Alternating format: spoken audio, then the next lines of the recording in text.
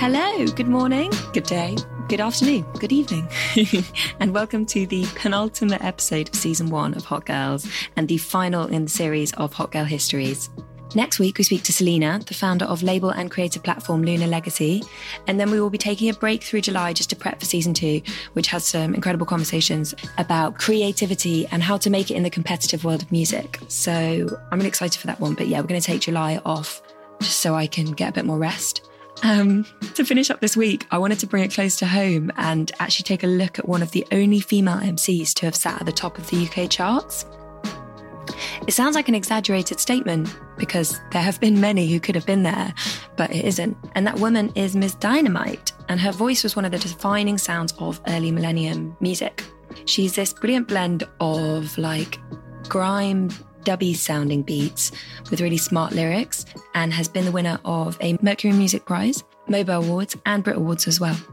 People may not know that she's also the older sister to Akala. Akala also started his career as a rapper, but went on to write the novel Natives, which is a fascinating book which basically challenges the British squeamishness about its class and race issues, confronting them and kind of exposing in really detailed history, like how we've come to the place we are today. So recommend the read. But I was interested to know what background and education Ms. Dynamite had, particularly knowing that these two very successful individuals grew up together.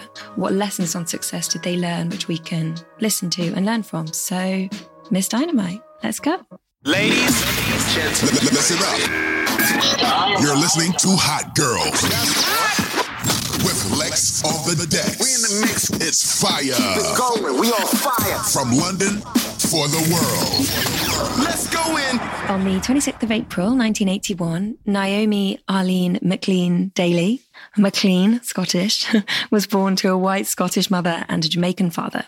Naomi was her mum's first child of 12, and she was born into very much the limited means of a single-parent working-class family in North London, so in Kentish Town. Her mum actually had, I think, 17 children. Like, depending on which source you read, it changes a little bit, but 5 of them didn't survive. Her father wasn't particularly present, and as the oldest child, Naomi took on a lot of the responsibility of care and babysitting from when she was about 8, while her mum went to work.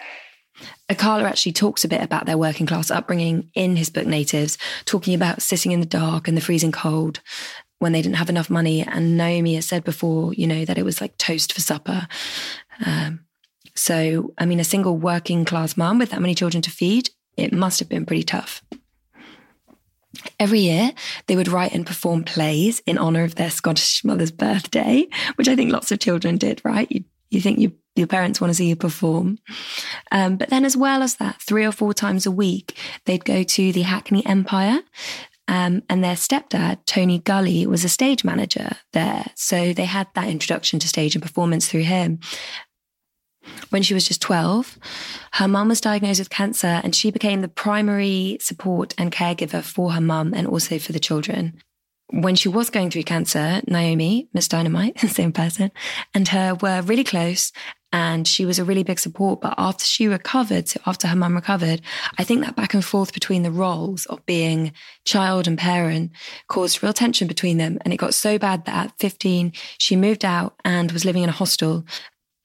She did stay in school though, and she wanted to go to university and become a teacher. So she carried on her education and her commitment to that, but just didn't live at home. And this desire to be educated is, I think, the primary reason that her and Akala have both done so well. He has more of a public voice, so when understanding her, it's been helpful to be able to look into what he said. And he mentioned this in a talk at Oxford University. For me, my passion for learning world history came from Pan-African Saturday School. So as a young Afro-Caribbean child growing up, if I had swallowed the Eurocentric curriculum that told me black people's only role in the human story was, first of all, as being slaves, then getting set free by William Wilberforce, and then the civil rights movement in America, I probably wouldn't have had very much pride in my own identity. Luckily, I didn't swallow that curriculum because I went to a separate Saturday school that Caribbean people set up in the 1970s. There was a big movement in the 70s where Caribbeans set up Saturday schools to teach black history, but also to teach maths and science, and to improve on what they felt was a racist curriculum, but also the way their children were being dealt with in the schools. I was a lucky recipient of some of that knowledge, and it meant that I didn't feel inferior to what I was being taught. So I could engage with Shakespeare, or Newton or Plato, because I didn't feel intimidated by that, because I didn't feel that people like me had never contributed anything to human progress. So I don't know whether Miss Dynamite did as well go to that school, but I think it's highly likely that she did, and no doubt would have benefited from the things that he was learning there and the conversations they were then having in their home. Because Miss Dynamite had a real strong love of music, and I think growing up surrounded by Caribbean culture, music is so much part of their everyday life. So she would write and perform on the side of her studies, safe in the knowledge, I think, at that point, that she wasn't really good enough to get anywhere with it. So she could just do it for fun. But then, as it turned out, she actually was pretty good. And the day she was due to start university, she landed a recording contract. I started MCing on a local underground station when I was about 17, 18. Got really popular. That was it. I signed a deal and it's all history, as they say. She'd started MCing on London radio stations, in particular one called Raw FM, which I guess was a bit like Rinse FM. The track she got picked up on was a garage track called Boo. And she was then discovered by a DJ and went on to be signed to Bigger Beats, which was a label under Polydor Records. Once she joined them, she was introduced to a producer called Salam Remy, and together they cultivated that sound that she is so known for. After being signed, obviously her university plans had to change, so she started working immediately on her debut album. That album was called A Little Deeper, and it was by far her most successful album. She really had that steep jump to mainstream success. The album was released in 2002, and it featured the tracks It Takes More and her most famous track, Dynamite. It Takes More. I don't know if you guys have heard it in a while, but the lyrics really speak to me as a woman. I wish I'd been that wise with boys at 21. Akala said of his sister at this time, "My sister was worshipped in a way I can't tell you. When we went to Brixton or Tottenham, they wouldn't let her pay for anything. And although no one said it out loud, we all knew it was because she was representing a side of intellectual black culture that is never usually acknowledged." So Akala at this point was observing his sister's success and learning about it and what it said about the expectations of his race. Beautiful, talented, outspoken. Her lyrics through this album spoke against gun crime, domestic violence, poverty, and the Iraq War. So it wasn't just boys and heartbreak. In 2002, Miss Dynamite raked in the awards. She won the Mercury Music Prize. She beat off Ashanti, Alicia Keys, The Streets, and Daniel Bedingfield. Let that just sit as a moment in musical history. To scoop Best Newcomer at the Mobos. And she also picked up 2 Brit Awards. You know what? I really, really want to say thank you to my record label, to my management, to my brothers and sisters. And I really do want to big up So Solid, because you know what? No matter about nothing, they gave me so much confidence and so much support in the beginning when people didn't even know who Miss Dynamite was. You get me?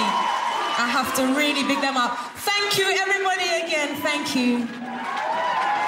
One thing I think is really interesting about Naomi's character is her confidence, or I guess almost lack of.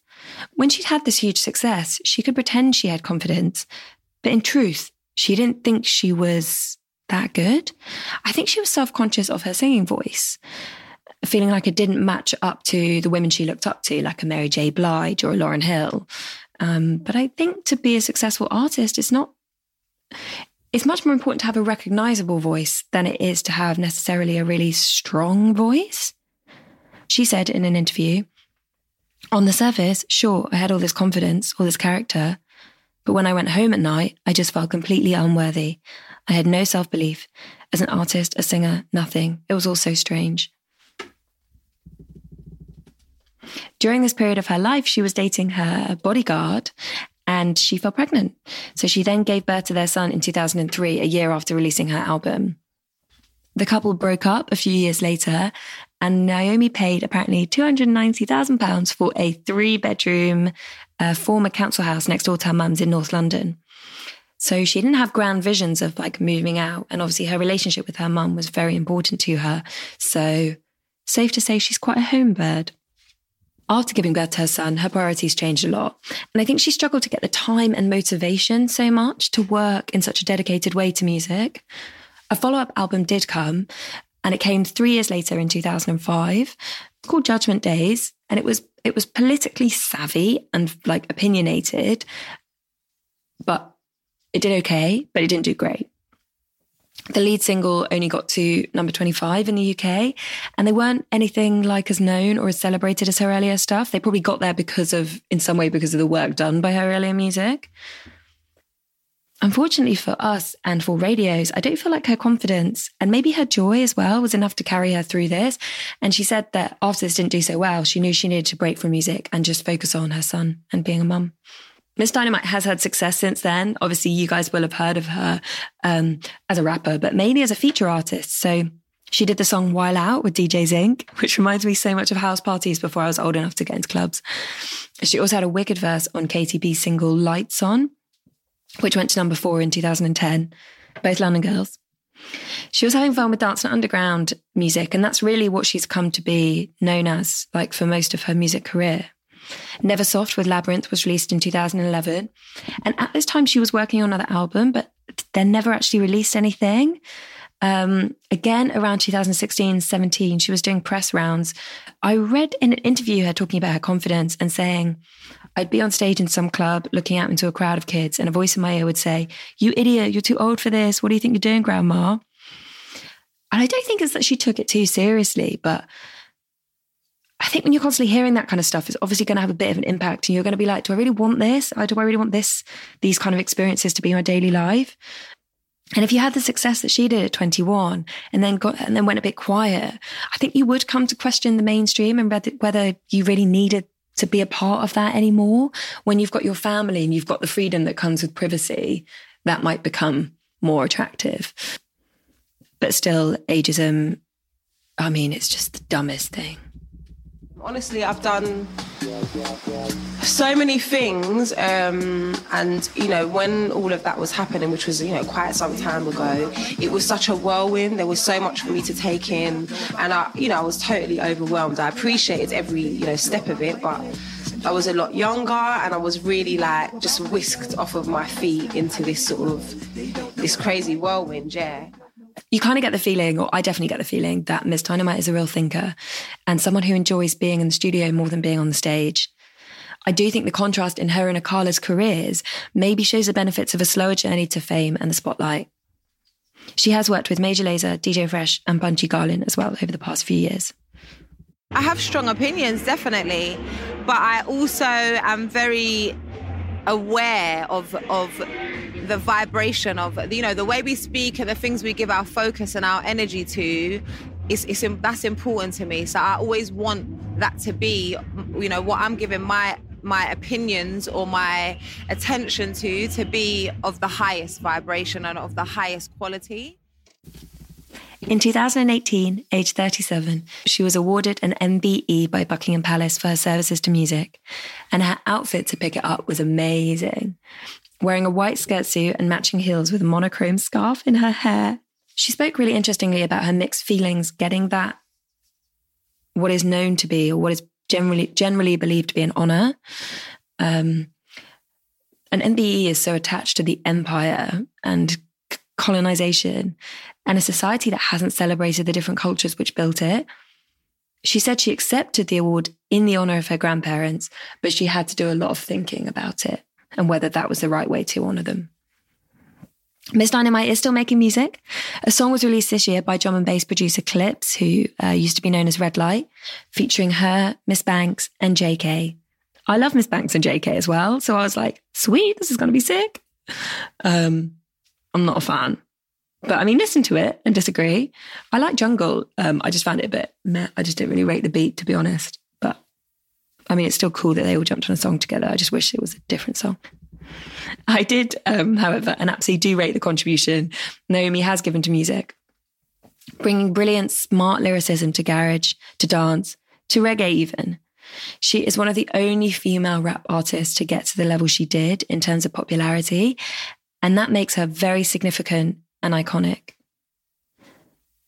Akala, I imagine, is making her very proud at the moment as he continues to be one of the most researched and considered voices on colonialism, racial oppression, and the total whitewashing of history in this country. I think everyone should just take the time to listen to him. I'm going to finish this episode with some wisdom and a verse from Miss Dynamite that really is the perfect way to end this whole season.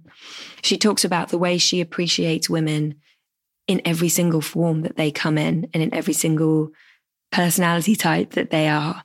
It's about a love and respect of all women. And she says it better than I could. So thank you for listening and enjoy this. It's about women. It's about every kind of woman. For me, I think I wrote it at a stage where I really realised that everything is within me. You know, my strength, my weakness, like basically that I'm my own worst enemy. And that usually we always are, you know, that I have the power to succeed and do the things that I want. It's kind of coming to that realization. And also that as people, woman, man, or otherwise, that we have lots of different sides to our personality. And a lot of the time, you know, those sides kind of contradict each other. But for me, I found strength, you know, true strength in accepting and appreciating all the different sides of myself. This one's for my sisters. This comes from the heart, from the little girls in the park to baby mamas working hard, misunderstood queens working after dark, those exposing their titties and arse so that their records chart. Miss 5 jobs, head full of problems, trying to teach her young boys how to be strong men. Miss Big Mouth, chat shit, backstabbing liar. Miss Mix Up, witness every time I shut a fire. Miss Little Miss, hand on her hip, think she grown. Listen your big sis and left them big man alone. Miss going places, head always in the books. Miss Insecure, so unsure about the way she looks. Miss I ain't having it, so all the brothers stay clear. Miss 26 and still pressured by her peers. Miss Greed, Miss Achieve, Miss Believe, Miss Succeed. Whatever you're missing, Miss You are all you need. Miss Sky high off the hydro. Miss Black Eye, struggling to let that fussy go. Miss Einstein, gonna make a great scientist. Miss Executive, own her own chain of businesses. Miss Bad Gal, roughneck and don't give her. Baby girl, I beg you, please not make them beasts lock you up. Miss Bad Mind, hating on everybody else. She's struggling inside to find the strength to love herself. Miss Good Girl, one man, loyal to the core. Miss Love what? But she never let them hit it raw to the honeys and the mummies cracked out, can't get up. Incarcerated, Holloway, keep your head up. Miss Straight, Miss Gay, Miss Go both ways. Miss I am what I am, don't give a damn what they say. Misunderstood, misguided, misled, mislead. Whatever you're missing, miss, you are all you need. What up, Lex? We keep our eyes on the prize, it's no surprise. Good women we're destined to rise. Inspiring, celebrating, uplifting the new generation. Some hot girls, you know the vibe. All the hot girls come alive. Some hot girls, you know the vibe. All my hot girls come alive.